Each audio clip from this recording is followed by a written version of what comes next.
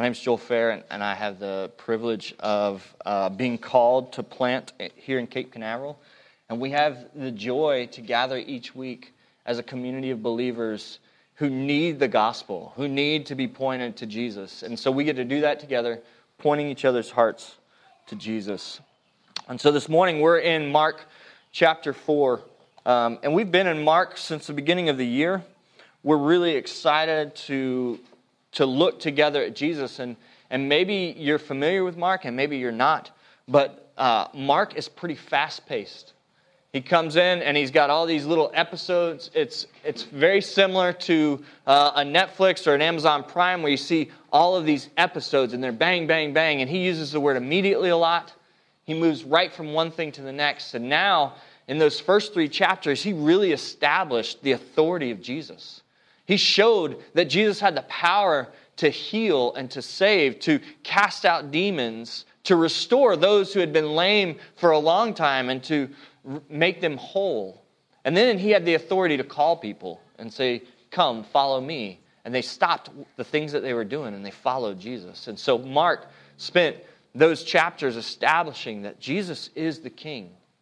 He's the King, and He's coming and He's ushering in the kingdom of God. And for the people that heard this letter from Mark, that was good news because they were, many of them were oppressed, right? Many of them are Jews living in Roman, under the Roman government and not feeling like they are liberated and free. And so the hope was that they would have this good news of a king who has come, and He's established a different kingdom. This morning we look at what does that kingdom look like? And it looks like a kingdom of light.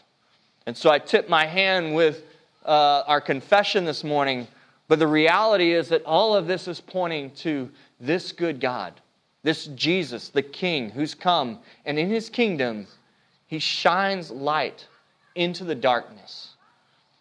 And if you are a Jew in Rome at the time, or the church in Rome, you're feeling like you're surrounded by darkness. People are being taken away. People are being persecuted. People are being jailed. People are being killed. And it feels dark. And so they need the hope of the light of Jesus Christ, that He would come, He would shine light into the darkness. And the darkness couldn't hide from it. And so that's what we see. And Jesus is coming out of the parable of the sower. Last week we talked about the parable of the sower and how the sower spread the seed liberally. And on some of the ground it did not take, but on the good ground it took, and it produced this beautiful fruit, 30, 60, and 100-fold, which is what Mark 4:20 says right before we jump into our passage this morning. Today we're going to see once again the Gospel of Mark, what it means that King Jesus has come and established His kingdom and His people. And what we need to draw is we need to draw the parallel that when He talks about the kingdom of God, He's talking about us. When He's talking about a people for Himself, He's talking about the church then, He's talking about the church now. All of us together are the kingdom of God. You see, Jesus isn't establishing a kingdom that's in a particular region or even a particular time era. He's establishing a kingdom that is His people. And so when we think about what does it mean to be the kingdom of God? What does it mean when He says to you has been given the secret of the kingdom? He's talking about us today. And so when He shines the light into the darkness, He's talking about us today. He's shining His light into our lives. This morning, Jesus presents the kingdom as light that comes in and it exposes the darkness. Let's pray. God, we thank You that You, even in the passage, tell us that if we have ears, let them hear. Let those who have ears hear. So God, we ask this morning with people around the world and throughout all of time and history, God, that we would hear today. That we would leave not the same way that we come in, but we would be transformed and conformed. That we would look like Jesus. God, that today You would do that work by the power of Your word, through the work of Your Holy Spirit. I thank You, Lord, for shining light. We praise You this morning. We pray for Your word that's going throughout Brevard County, Lord, as we think about the other Crosspoint Coast congregations. Lord, be with Matt as he preaches in Palm Bay today. Be with Jeremiah and Pineda. God, we thank you that your word is being preached throughout these other ministry partners that we know of, and yet even more, your word is being preached through your church all over the world. Would you save today? God, begin with us. Change us. We pray these things with confidence, knowing that it's your will. In your name we pray. Amen. So we need to spend a little bit of time just connecting. How does this, feels like this is kind of interjected. Jesus goes from talking about a sower to immediately jumping into this parable about a lamp. But the reality is that he's talking not about either one of those things. These are parables, and all of these parables that Jesus would use would teach about what does the kingdom look like. What does it mean that the kingdom of God has come? That the long-awaited Messiah is here, right? Which was what we've seen. And so this letter to the Jewish church in Rome is beautiful because they have the whole history of the Bible and they've longed and they know that there's a Messiah coming and they're waiting for him and they're hoping for him in the midst of darkness. And then they get this letter saying that Jesus is that king.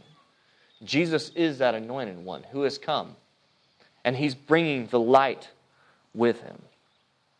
So this is the first of three parables where Jesus is expounding on the parable of the sower. It's right after he talks about what is the good soil. What does it do? It produces 30, 60-fold, 100-fold fruit. Verse 20, but those that were sown on the good soil are the ones who hear the word and accept it and bear fruit. 30-fold, 60-fold, and 100-fold. What does that look like?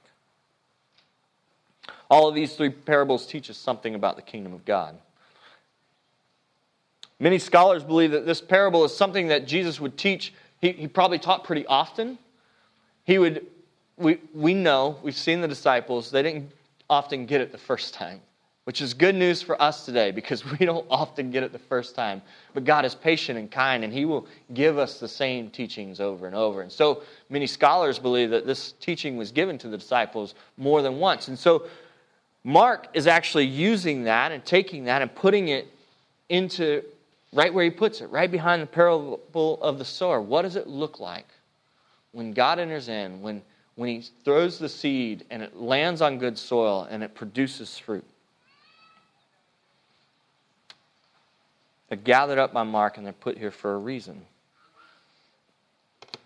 It's interesting that in Matthew, the same story is given, but it's given right after the Beatitudes.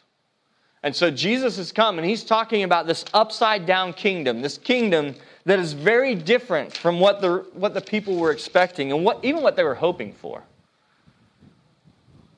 It's a kingdom of the humble and the meek.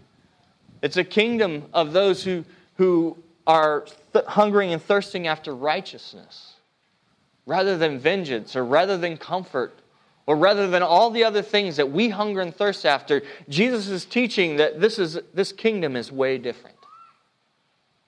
And then he uses this parable and he talks about the light coming in. And he said to them, is a lamp brought in to be put under a basket or under a bed and not on a stand?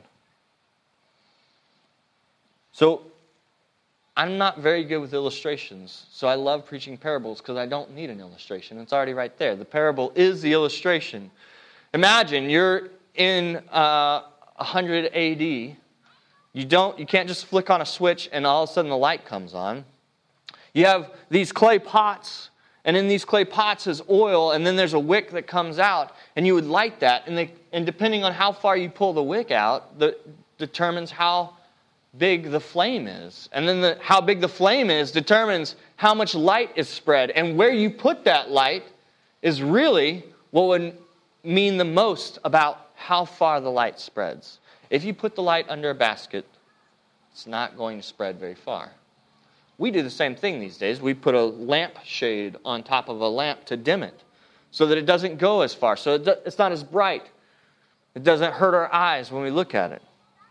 Well, they would raise the lamp and they wouldn't put it under a basket and they wouldn't put it under the bed. They would actually put it on a lampstand so that it would illuminate the whole room and the whole room would have light. And so Jesus is using something that all of these people would know. You don't put a lampstand under a basket. You don't put it under the bed. You put it on a lamp. You put it on a lampstand so that it would give light. For nothing is hidden except to be made manifest, nor is anything secret except to come to light. Jesus is saying that the lamp exposes what is hidden. The lamp exposes the darkness. It's interesting that this translation reads, "is a lamp brought?" Because in the original Greek, it's way more likely that it's the lamp. And so when you think about the lamp and Jesus is teaching it, there's only one thing that he could be referring to, and that's himself. But God giving light is not a new concept. We can look at all of Scripture and we see this imagery of God as light. God as light that exposes the darkness. God as light that helps us find the way. God as light that brings safety. In the Old Testament, in the very beginning, Genesis 1, 3 through 4, God spoke light into the darkness. Out of the chaos that was the darkness, He created order. And He created it and it was very good. We see it in God leading His people and actually calling Moses to lead the people. This burning bush, the light, the shining of God on Moses' face when he goes up to Mount Sinai. And then Moses comes down and he's reflecting that same light to the people. And it's extraordinary. And then God led the people with a pillar of fire at night so that they would know and be able to go and follow the light. We also see God and His law and His word as light in the Psalms. Psalm 18:28 says this, and I'll have these in the notes later so you don't have to write them down because I'm going to just kind of move through them pretty quick. Psalm 18:28, "For it is you who light my lamp. The Lord my God lightens my darkness." Psalm 36:9, "For with you is the fountain of life. In your light do we see light." Psalm 118:27, "The Lord is God, and He has made His light to shine upon us." Psalm 119:105, "Your word is a lamp to my feet and a light to my path." You see, God had always come to bring His light that would lead us, that would guide us, that would lead us into righteousness. His word, His law was there to point, how could we have right relationship with God? How could we walk with Him? How could we walk in the light? And so the psalmists knew this, and they cling to it. But not only did the psalmists know it, but the New Testament authors knew that God brought light. John, if you read any of John's writings, he talks about Jesus as the light most often. John 8:12 says, again, Jesus spoke to them, saying, "I am the light of the world. Whoever follows me will not walk in darkness, but will have the light of life." 1 John 1:5 that we read for our confession, "This is the message we have heard from Him and proclaimed to you, that God is light and in Him is no darkness at all." You see, this is a continued theme throughout all of Scripture that God is light. Why would we want light? Why do we care? Why would we hope that He would illuminate our path, that His lamp would light our way? Because we're lost. Because we can't do it ourselves.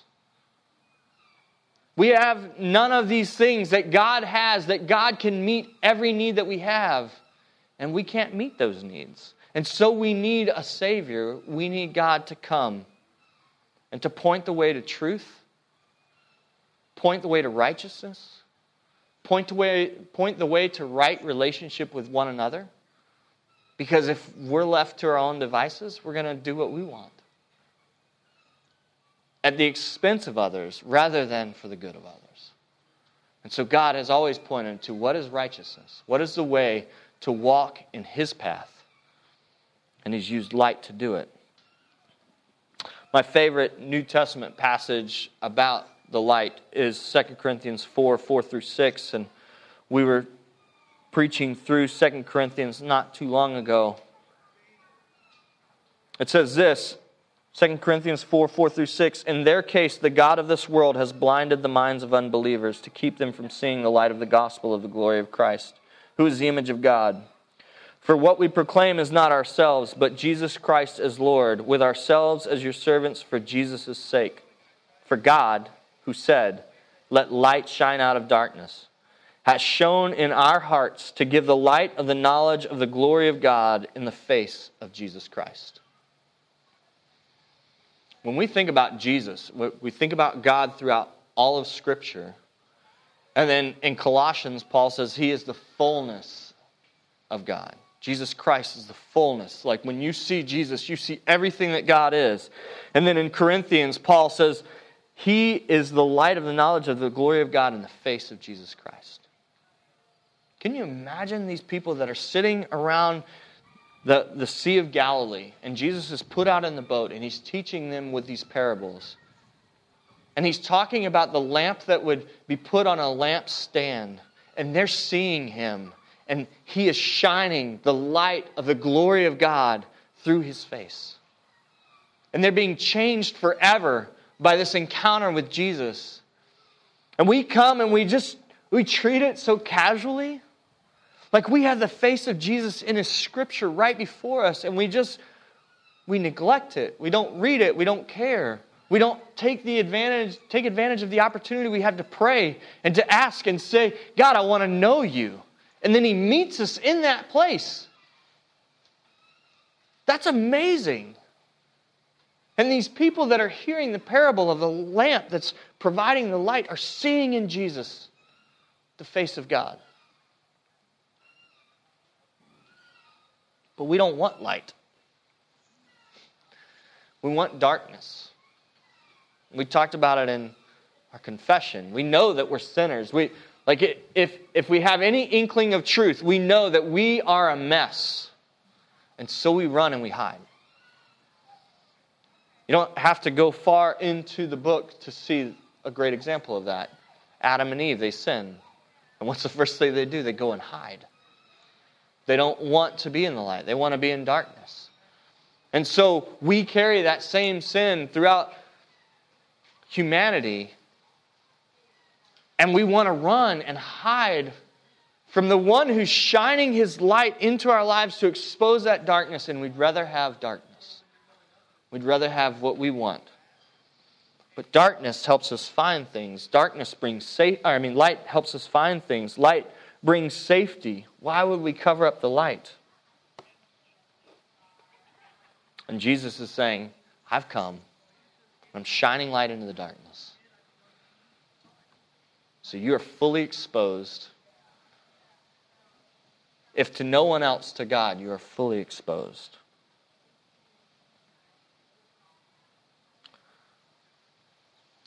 There's a multiplying effect of the light of the gospel. As we think about this, verses 23 through 25 in our text, if anyone has ears to hear, let him hear. And He said to them, pay attention to what you hear. Before we jump to the next part, listen, Jesus calls us to hear. There's a couple times where He even says, pay attention. And so when He does those things, we, as the kingdom of God and as hearers and believers, should pay attention to what He's about to say. You see, there's a multiplying effect of the light of the gospel. We talked about this 30-fold, 60-fold, 100-fold. So what does it say? It says, with the measure you use, it will be measured to you, and still more will be added to you. For to the one who has, more will be given, and to the one who has not, even what he has will be taken away. I like Luke's. Luke just changes one word in his gospel. It says, even what he has, it says even what he thinks he has will be taken away. Because really, if we don't have Jesus, we don't have anything. But if we have Jesus, we have everything. But we can be under this delusion because we are in the darkness thinking that we have something, and the reality is that we have nothing. But for the one who has, more will be given. And from the one who has not, even what he has will be taken away. Let's think about this. If we are in darkness, if we have sin, and we run from the light. We run from the light. It compounds, and everything begins, we begin to walk in more sin. Right? We've all experienced this, where we've struggled with something, Instead of running to Jesus and saying, hey, this is who I am, God, I confess, we've tried to hide. And in that hiding, we actually walk in more sin. We see more things that are broken in our lives. And so we continue to hide, and it begins to compound. But the same thing is true that if we run to Christ, there's a multiplying effect of running to Christ. You see, as I run to Christ, not only maybe what began for me in my confession was behavior, right? I yelled at my children. And so I have to come to God and I have to confess, God, I yelled at my children. Well, as I get closer to this light that's shining, I begin to see that, no, the real issue wasn't even the action that I took. It was my heart, right? The real sin was that I was angry towards my children, that I was frustrated with the circumstances of life, and I was not trusting in the one who is in control of all of those things. So now it's not just the action, and it's not just the thoughts behind the action, it's the lack of belief. The thing that I'm believing in, the thing that I'm trusting in, is that I can control this situation. And when it feels like it's out of my control, then I react in anger, frustration, hatred toward my kids, toward my God. But as I'm moving towards the light and confessing those things, God is faithful and just to forgive me from all of my unrighteousness. And by forgiving me, He's even exposing that unrighteousness as I move closer to the light. And it's this compounding effect of producing 30, 60, 100-fold fruit. Like I can confess so many more things. And not only confess them, because when I come to the one who exposes them, I also come to the one who's done something about it.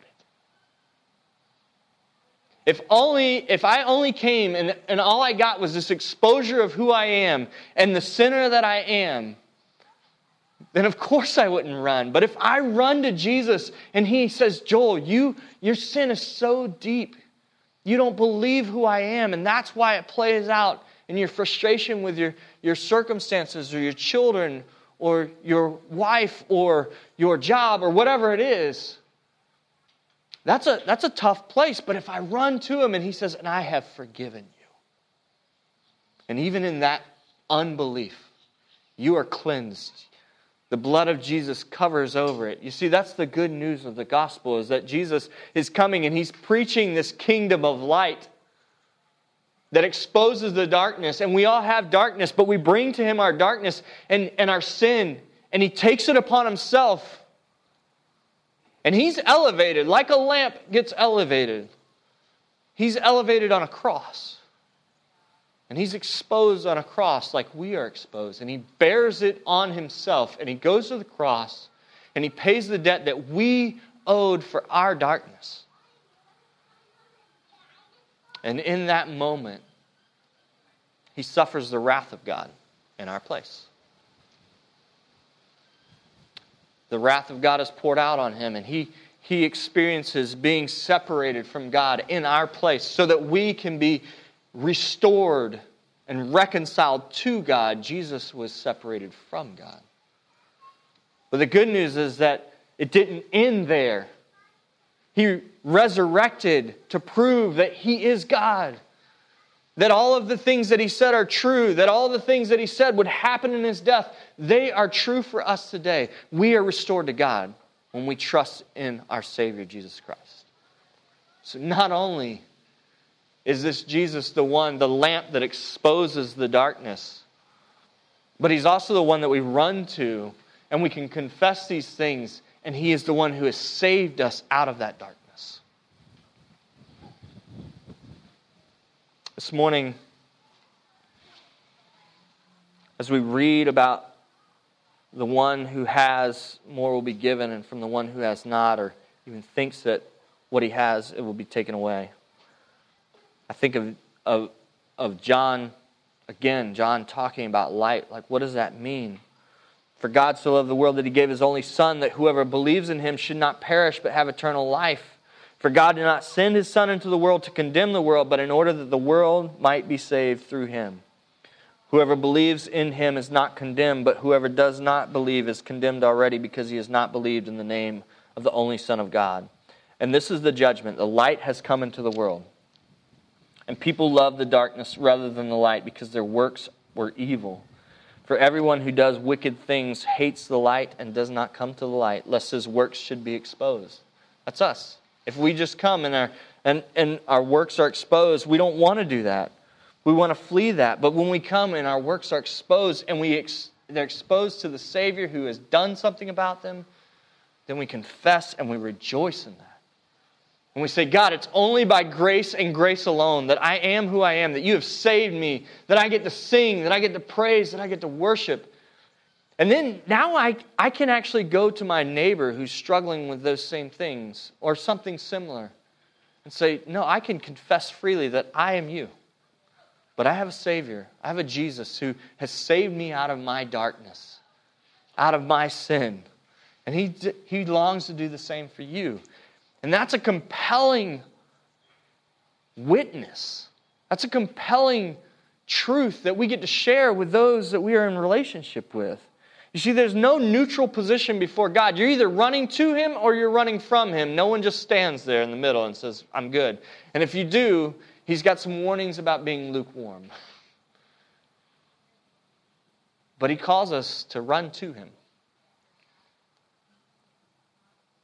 How do we want to be measured? Do we want to be measured by our own righteousness, or do we want to be measured by the righteousness of Christ? And so as I run to Him, I confess freely, God, I am a sinner, but you are righteous. And it says in your word that your righteousness is now on my record. And so I'm going to trust and believe in that and stand in that. This morning, Psalm 90 verse 8 says, You have set our iniquities before you, our secret sins in the light of your presence. You see, this morning we've been exposed to the light through the grace of the gospel. Like it's grace that we've been exposed. I pray that we would really believe that today. Even as we still struggle with sin, even as we still wrestle, can we believe that it's grace that we have been exposed today? Because that grace then brings us to the place of trusting in a God, not because I did anything, but because He's done everything. And so I rejoice there. We're laid bare before the light of truth, and all of our sin is known by the God of the universe. But here's the good news. Not only does this King expose sin, but He saves us from it. And we've talked about that. Colossians 1, 9 through 14. And so from the day we heard, we have not ceased to pray for you, asking that you be filled with the knowledge of His will and all spiritual wisdom and understanding, so as to walk in a manner worthy of the Lord, fully pleasing to Him, bearing fruit in every good work and increasing in the knowledge of God, being strengthened with all power according to His glorious might, for all endurance and patience with joy, giving thanks to the Father who has qualified you to share in the inheritance of saints in light. Listen, we have an inheritance. We get to walk in the light. We get to be reflections of that light to a world that is dark and dying. We get to bring this good news to them that they don't have to fix themselves. They have a Savior who has come and who has paid the ultimate price for them. And so now the call this morning is A, to believe that for ourselves, and then B, to go out and proclaim that to others. To walk in this light, to walk in this inheritance that we have. He's delivered us from the domain of darkness and transferred us to the kingdom of His beloved Son, in whom we have redemption, the forgiveness of sins. That is the truth for the believer today. That's good news. We get to celebrate that. We get to sing that. We get to rejoice in that. We get to remind each other of that when we forget. No, you are blood-bought saint. Remember, this kingdom is comprised of people, not a person. When he talks about kingdom, it's not much of a kingdom if it's one person, but together we have this gift of being the church, of being the kingdom of God, of pointing each other to Jesus and reminding consistently, no, God has paid for you. Like right now you're struggling and you're wanting to add something to that, but it's all been paid in Jesus. Or you're running from this light, but you don't have to run because your identity is son and daughter of the King. And so we get to do that together. And the call this morning is for us to press into that. In Matthew's account, Jesus finishes with this call. In the same way, let your light shine before others so that they may see your good works and give glory to God, your Father, who is in heaven. See, this is the mission we're on. This is the call that God has made on our lives. To be exposed to Jesus. the lamp, to run to Him so that we'd be exposed more, so that He would continue to conform and transform us to His will. So then we will be these lights that others would see our good works and give glory to God, our Father. And so we would shine forth the radiance of the sun as image bearers. So the call this morning is to be light. Amen? Amen. Let's pray. God, we thank you, Lord, for both the challenge of your word this morning. God, that you would even expose our tendency to run, to hide.